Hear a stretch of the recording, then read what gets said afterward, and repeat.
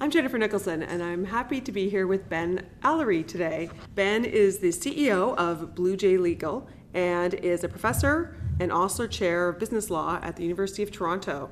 So, Ben, you are not a CPA, but you're a lawyer. Not a CPA, a lawyer, that's right. Yeah, but tax law. That's right. That's Some of my best friends are accountants. Oh, that's good. You hang around with the right people then. Right. Before joining the University of Toronto as a full-time professor in 2004, Professor Allery completed graduate work in economics at U of T, graduate work in law at the Yale Law School, and was a law clerk for Madam Justice Louise Arbour at the Supreme Court of Canada. He has dozens of academic publications, including several editions of a leading text on tax law, Canadian income tax law. He is a past president of the Canadian Law and Economics Association and served as Associate Dean of the Faculty of Law at the University of Toronto from 2011 to 2014. In 2015, Professor Allery co-founded Blue Jay Legal with two other professors from the University of Toronto to bring artificial intelligence and machine learning to the field of tax law. So how did you get interested in this field? Well, it came kind of gradually, then also suddenly. So it's born out of my long time interest in judicial decision making, and so got very, very into analyzing judicial decision making as a young academic, beginning in, I think in 2005 or 2006. My research agenda really started to gravitate towards studying how judges actually make decisions and trying to discern patterns using various statistical techniques, econometric techniques, and looking at how judges actually make decisions. And there are a cluster of academics at the University of Toronto, at the law school, who do this sort of work. And so it really grew out of that interest in trying to really understand how judges take different things into account and really to contextualize judicial decision making. That gave rise to this more general interest in using different techniques to predict how judges are going to make decisions. So that's really how this came about. So it seems gradual in the sense that I've, for a very long time, been interested in how judges make decisions and have written extensively on judicial decision making. I just recently had a book published with my co-author Andrew Green on essentially analyzing how different high courts, different Supreme Courts across jurisdictions make decisions and how different institutional features of those courts are correlated with how judges make decisions. And so that kind of represents the outgrowth of all of this interest in judicial decision making. Now, how it seems that it's kind of sudden, so that's the gradual piece. The sudden piece is that it really is with the advent of deep learning algorithms Right. and additional computing power and various cloud-based technologies that a practical, workable solution for predicting how judges are going to make decisions in new cases actually begins to be viable technologically. So it's still a massive amount of work, and there's still a lot of training that needs to be done of these machine learning algorithms at the moment using existing technology. But suddenly these things are tractable. Like you can actually build these systems that are predicting patterns of judicial decision making that 10 years ago, when I really started in earnest on these sorts of questions, more than 10 years ago now, it just wasn't really possible using those more conventional statistical programs and algorithms. Wow, it sounds like when you initially did your research, you must have spent a lot of time digging through a lot of paper to get that information. Absolutely, absolutely. I did personally, but also, some really fantastic research assistants who are all law students at the University of Toronto helped out to a really huge extent with a lot of that research. That's great. And when we look at the phases of the evolution of tax research, so how has it changed over the years? Yeah, so there's been a profound change. So the income tax is 100 years old, and for the first, I want to say, maybe 70, maybe 80, but 70 to 80 years of the history of the income tax, virtually all the research would have been done using hard copy resources. So every accounting firm, every law firm with a tax practice had a big tax library, and you'd have a whole bunch of materials. I remember when I was in law school, Professor David Duff getting up in front of the class, and he was talking about tax research, and he said, you should all go down to the Canadian Tax Foundation's offices because they have a really extensive tax library. It's amazing. They have everything there. It's all there in the stacks. You should go, and the librarians there are really, really helpful. You can go down and find everything. By the time I finished law school in 2002, so much of the materials were available online in digital format. So we moved from this transition from paper-based resources to digitally available resources. So we actually took things that were in books and put them on screens. And that was a big, big change because suddenly you can replicate what is on your screen, on my screen, on anybody's screen. It's non-rival. Suddenly the information can be in multiple places at the same time, and nobody's, not able to look at something because somebody else is looking at the same thing. That was a big change. The navigation was much improved. Exactly. You can just go search for things. You don't have to dig through piles of books. Yeah. I remember when I was in the CA program back in the 90s, yes, we definitely used a lot of paper, and a lot of those income tax acts were certainly floating around the office. Right, absolutely. And so the navigating is much better. It's hyperlinked. You can find references from one set of materials to another set of materials really, really quickly. What's going to happen next is computational. And so we're going to start leveraging, even more than we are now, the fact that these materials are digital. So kind of the easy stuff is keyword searching and, right.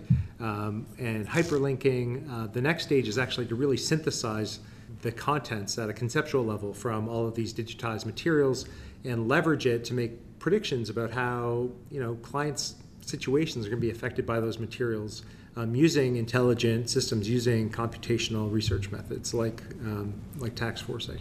So what really is computational tax research? So computational tax research it can take, I think, lots of different forms in theory, and I think we're only scratching the surface at this point of what computational tax research will be. I think it only seems like a thing because it is so different from how we've done things in the past. I think 10 years from now, everyone will look back at this change and regard it as inevitable. Of course, things were going to move towards computational legal research. They won't think it's a big deal, much in the same way that now we take for granted that Google has indexed all the world's information on the internet, and if you're debating something over a beer, it doesn't make sense to debate very long before somebody just pulls out a smartphone and finds the answer almost immediately. And the same thing is going to happen in tax. So right now, some of the really challenging problems to answer are characterization questions, where it really depends on a whole bunch of different factors. But it turns out that the courts have decided tons of these questions. You can actually ask one of these systems, one of these computational tax research systems, to consider a specific set of facts and get a really good prediction about what the courts would do with that unique situation, even though there may be no cases that precisely address that specific situation. So it's basically using computing power to process, using algorithms, all these materials that are already available digitally. That's what I mean by computational tax research. In the future, I think the sky's the limit. So we could be talking about computational tax policy research. So it could be by decision makers or policymakers in the Department of Finance analyzing how things are happening, running really sophisticated models, using all of these materials that are available. And so it could even go to the content of the law itself, kind of being influenced by these computational methods. You can imagine, if you want to indulge your imagination for a bit, having the system sit you down and say, so tell me about the client. Let's optimize the client's tax situation. And then you feed in a bunch of documents. The system may ask some clarifying questions and say, okay, this is the optimal plan for this particular client. It may ask you questions about how aggressive does this client want to be? How aggressive do you want to be? And it could actually kind of from top to bottom build out a tax optimizing plan in light of all the case law, in light of all the regulations, the statutory materials that are present and authoritative, and maybe even predictions about future paths of legislative reform. Wow. It could be extremely sophisticated. Yeah, it's pretty crazy when you think about that can be the future. Mm-hmm. And what are the challenges to this kind of change?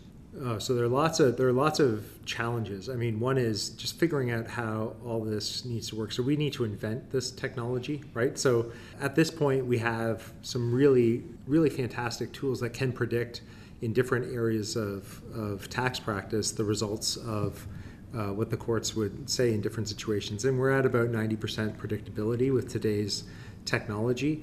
I think that's only going to go up. So things are only going to become more predictable in the future as we get better at analyzing these bodies of cases, and we become smarter about how we're looking at them and the factors that we're taking into account. I think one of the big challenges is representing the information from the real world in a way that these algorithms can properly contextualize and understand. So one of the challenges is, what do you do about coming to terms with things like the likability of a witness, right, in a tax case? So if you're trying to predict how a court is actually going to decide a case, things like, well, how credible is your client going to be perceived by the court if they are to sit on the stand? And we know things like that make a difference. They just do. Absolutely. We're humans, right? So likability matters.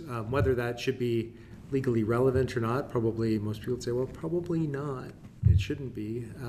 But that's the reality, right? And so it takes a lot of the emotion out of it. I mean, the computer is very logical, right, and just analyzes the facts, which I agree is perhaps better, but maybe doesn't necessarily replicate real life. Right, and different things, right? So lots of things that we take for granted, given our five senses, and the sorts of information that we take in as humans are just not available to these algorithms in their current. So right now, computer science researchers are hard at work building eyes for autonomous vehicles, right, of different kinds. So sensing the environment and building systems that are actually embodied. So there's a lot of work going into embodying these intelligences into robotics. And so there are a number of companies that are building these embedded systems that actually live inside robots. So some researchers are saying, well, an intelligence really is only an intelligence if we give it senses and give it some kind of embodiment so that it can experience the world and learn from the world in ways that are similar to how we experience the world, because then it can really become much more aware, interactive, and it's going to understand things that we kind of take for granted as humans, that if you just training a model on a computer, it's not going to have that awareness of lots of things that we take for granted that don't seem like you would have to model them, but really do have to be modeled, I think, for us to get to full artificial intelligence. Is there any ethical issues that you can think of with using this type of software? I know I spoke with someone earlier about, when we talked about the autonomous vehicles and the ethical issues with, there's someone walking on the sidewalk and there's a car coming right towards them. How does the car make the decision what to do? Does it veer off and hit someone? Does it have a crash?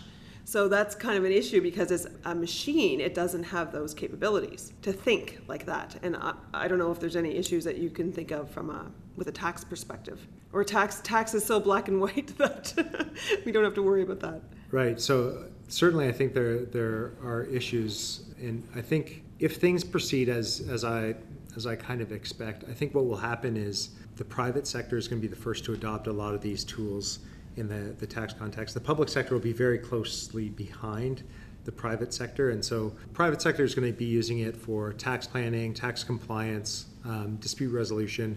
The government's going to be using it for tax administration, tax policy development, and implementation. And it'll be a bit of a mutual arms race. So the private sector is going to be using these tools, obviously, to minimize the amount of tax that has to be paid. In defense of the tax base, the government is going to equally have responses, right? Legislative, regulatory responses, administrative responses to protect the tax base. And what's going to happen is a complexification of the law. So just in the same way, so we've seen the income tax, it's been around for 100 years.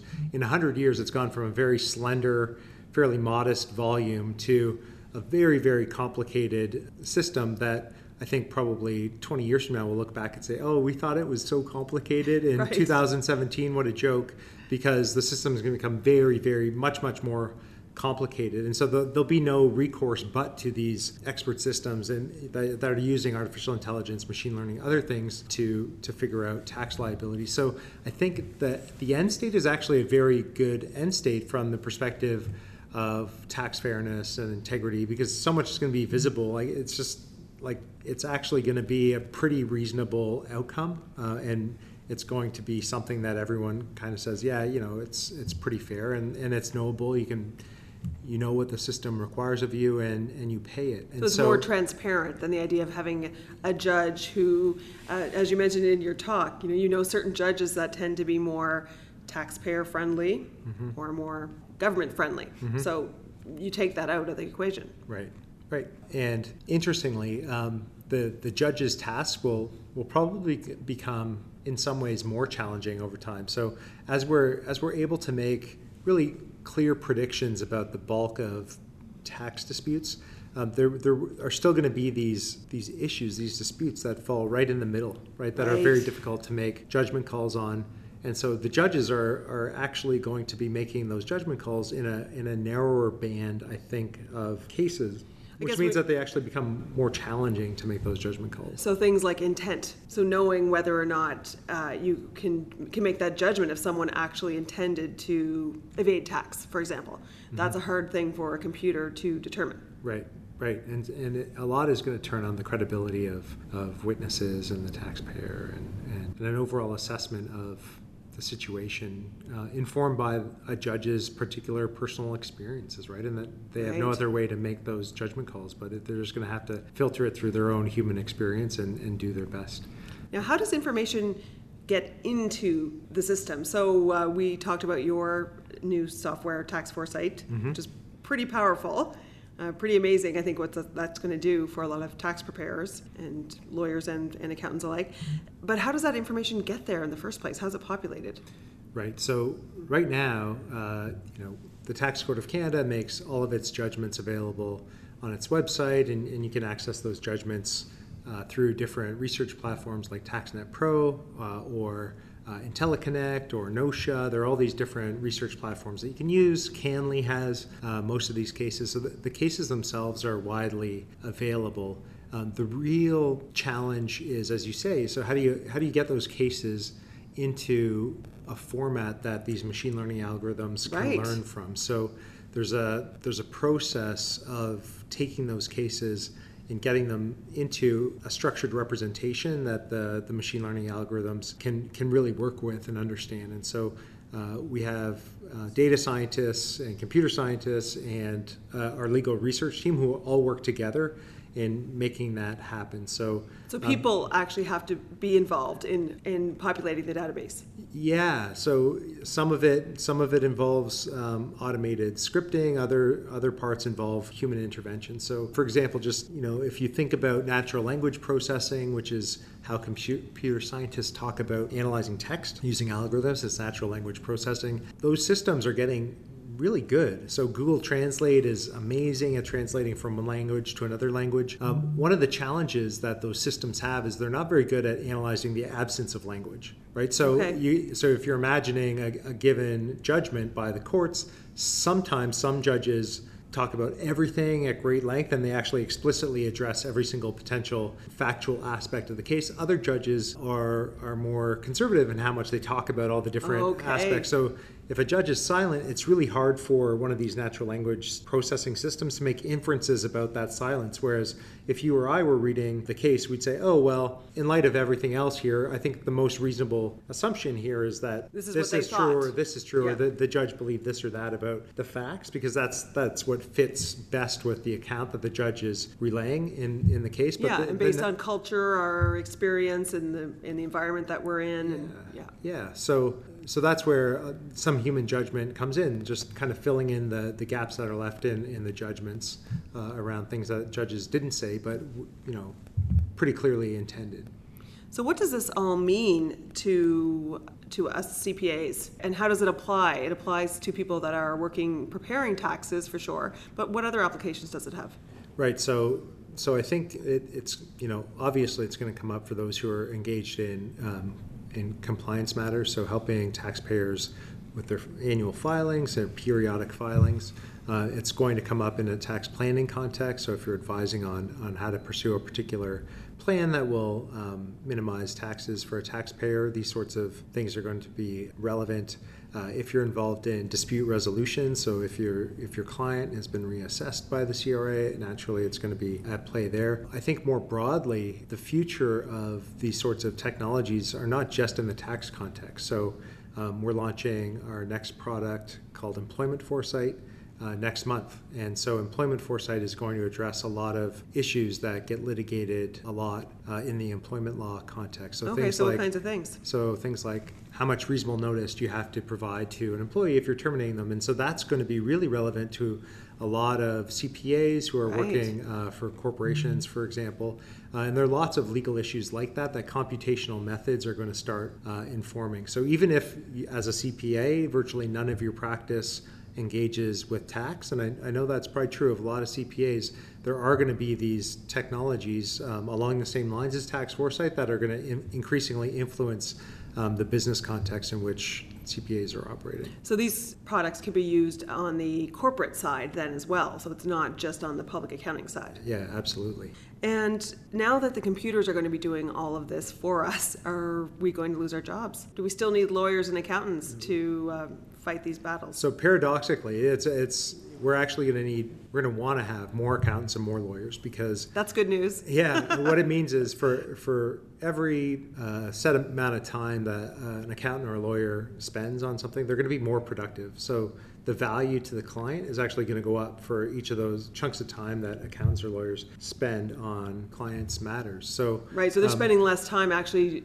sifting through data, trying to find relevant information. Yep. So basically, lawyers and accountants move up the value chain, right, and become more productive. Just in the same way that the advent of spreadsheets didn't mean that no more accountants, and the word processor didn't mean no more lawyers. Right. I think it's the same thing with these technologies. It just makes professionals more productive and able to do more in less time. Great, and probably clients are more satisfied with the work and the billing because they see the value. Yeah, there'll be more value for every dollar spent by clients on Excellent. Professional services. Okay, well, that's excellent information, Ben. I really appreciate you being with us here today. Yeah, thanks so much, Jennifer.